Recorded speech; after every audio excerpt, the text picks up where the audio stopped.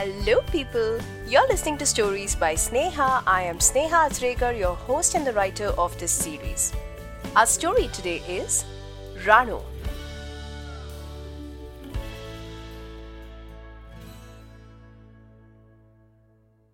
Excuse me?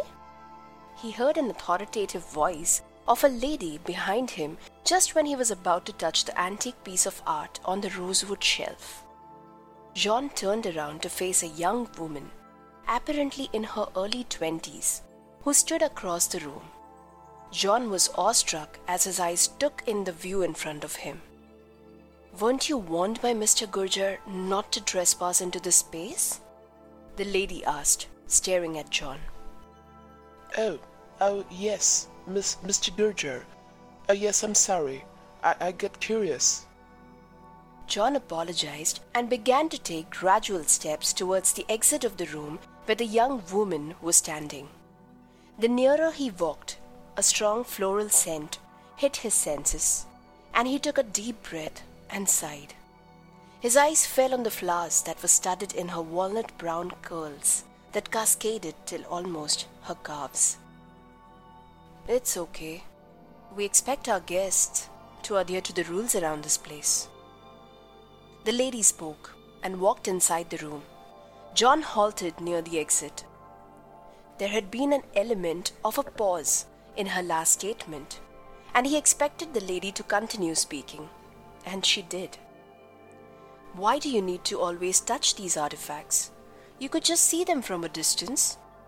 I've been watching you for the last few minutes, touching everything in the room."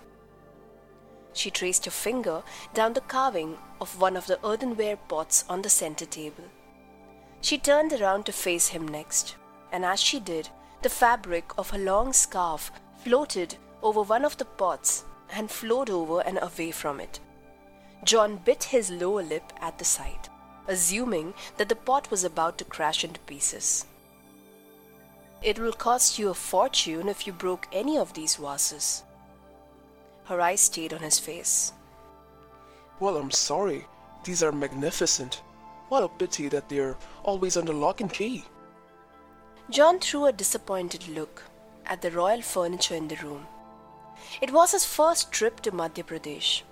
Having heard and read a lot about the archaeological sites in the state, the history student from Vermont had set out to traverse the swathe of the ancient fort city of Mandu. He had checked in earlier that morning into what was now named Hotel Uttambila. An enormous two-storied mansion built in stone sometime during the 18th century still stood firm on its foundation and had been converted into a tourist stay place about 2 decades ago. When John had walked into the place lugging his baggage along, Mr. Gurjar, the caretaker and the manager of the mansion, had given him a tour of the place before guiding him to his room on the first floor. He had forbidden him of entering a particular room on the second floor of the palace though.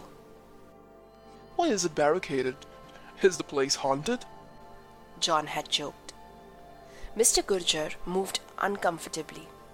Oh, shiv. That used to be the Janana chamber, sir. Only ladies' room.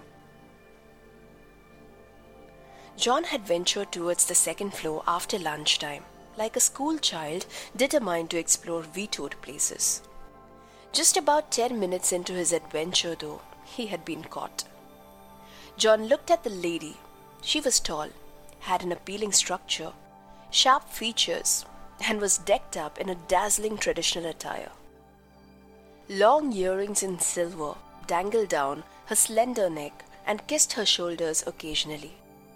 She wore an intricately embroidered beige gown in a material that he could not reckon, and wore a netted scarf studded with mirrors on her left shoulder.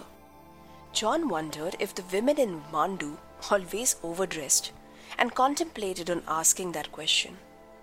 After a few thoughtful seconds, though, he asked instead, Why is this area restricted? "Mr. Gurjar told you, didn't he? This is the Zenana chamber. Men aren't allowed here." Weren't. John corrected her. That was ages ago. Why now? The lady chuckled. Rules made by the royal family do not change for generations together, mister. Jean, you can call me Jean. And you are? John extended a handshake. The lady looked at him with a smirk. In a fraction of a minute, John lowered his hand. Rano, I take care of this room. John raised his eyebrow. He could not help but wonder how richly Rano was dressed up for a maid. Maybe she's not, he thought. So you work here?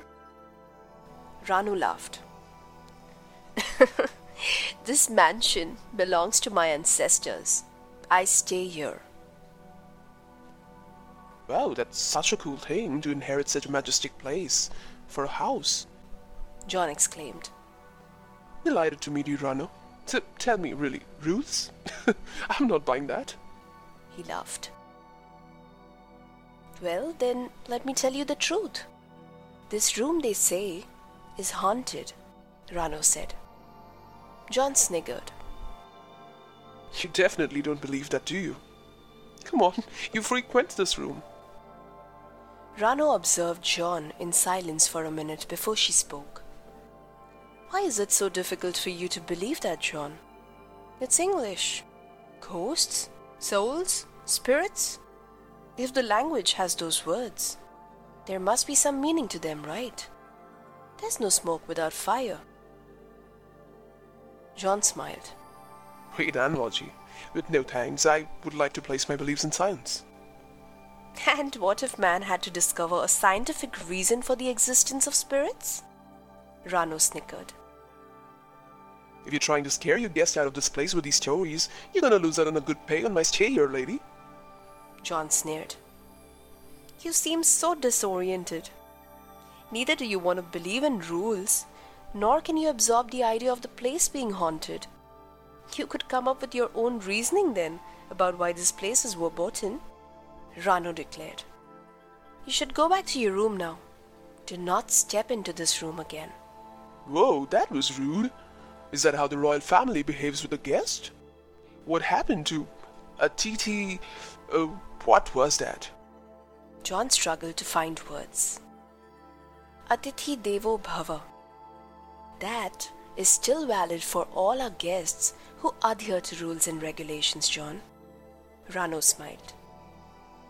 She began to shut the door of the room as John stepped out, but John placed a hand on the door to stop her from shutting him out. He looked at her. A glint of blue swam in the oceans of her eyes. Listen, I'm not very well acquainted with the local language here. Do you want to, show me around the city? I was planning to visit the Champa Boli this evening. You could change into something more casual. I'll wait for you downstairs in the cafeteria. John asked, hesitantly. Rano tittered. I never leave the villa, John. I cannot go with you. With that, she shut the door of the room. John walked back to his room. He took a short nap before he left for Champa Bauli after tea time. Mr. Gurjar warned him. So please don't stay back after sunset at Champa Bauli. They shut the site anyway, yet it is my duty to let you know. John felt sure there had to be another myth attached to Champa Bauli as well. He spent the evening amidst the beautiful ruins of the step well that was built during the Mughal era, in a position that the rooms in the Bauli remained cool even in extreme hot weather. His local guide, who spoke in broken English, explained that the name of the place was derived from the champa flower, as according to folklore, the fragrance of the flower could be sensed in the water of the well. The tourists were then made to evacuate the place at the stroke of 6. John visited a few other places nearby before he headed back to the villa for dinner. As he sat in the dining shamiana, he watched Mr. Gurjar guide his subordinates to serve dinner to the guests. As he looked around, he saw 2 more families seated on the nearby tables in the dining hall. His eyes searched for Rano. Try this, Mr. John. This is the best Bhopali Gosht Korma you would have ever tasted. It is very world famous in Mandu. Mr. Gurjar helped John with a serving. Oh, thank you, Mr. Gurjar. Does Miss Rananat have dinner in the Shamiana? John asked. Mr. Gurjar stared at John, hoping he would explain. Miss Ranu? Is that the first name of the guest who's put up next to your room? She registered her name as Mrs. Senapati. No, I'm asking about your mistress. Sir, what are you saying? I'm a clean man, sir, no mistress. The man felt shriveled.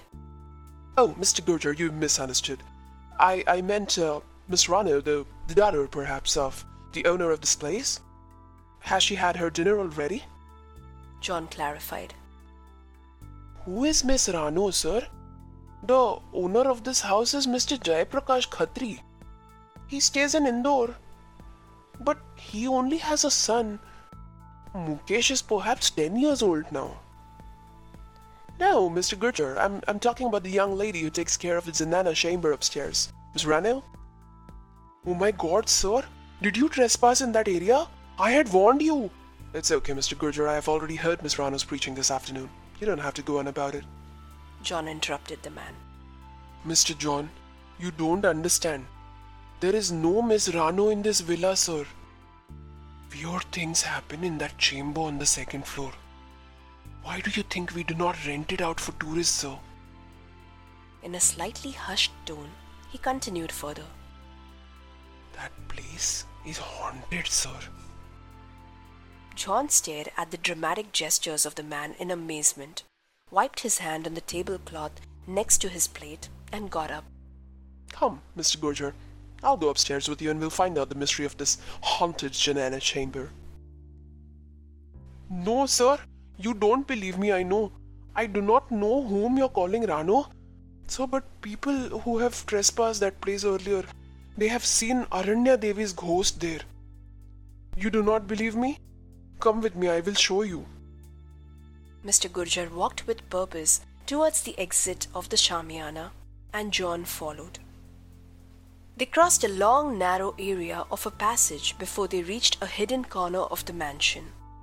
The place had huge trunks in iron stacked up near one of the walls.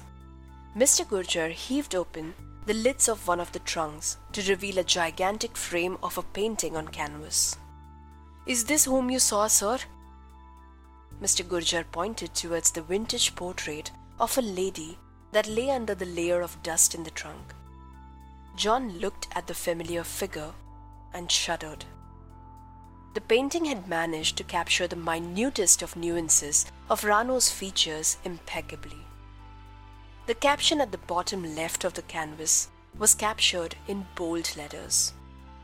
Rani Aranya Devi, 1854 to 1877.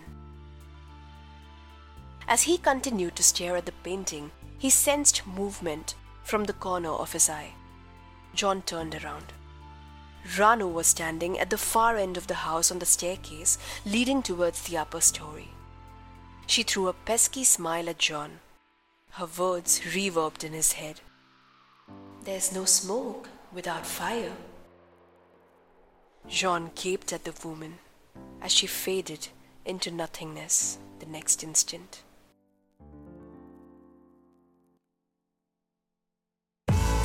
Hey, I hope you liked the story. If you like this podcast, don't forget to reach out to me with your feedback. You can follow me on my Instagram handle at the@agatist. If you have a story to tell, drop me an email on storiesbysneha@gmail.com. I'll see you soon with the next story, only on Stories by Sneha. Bye.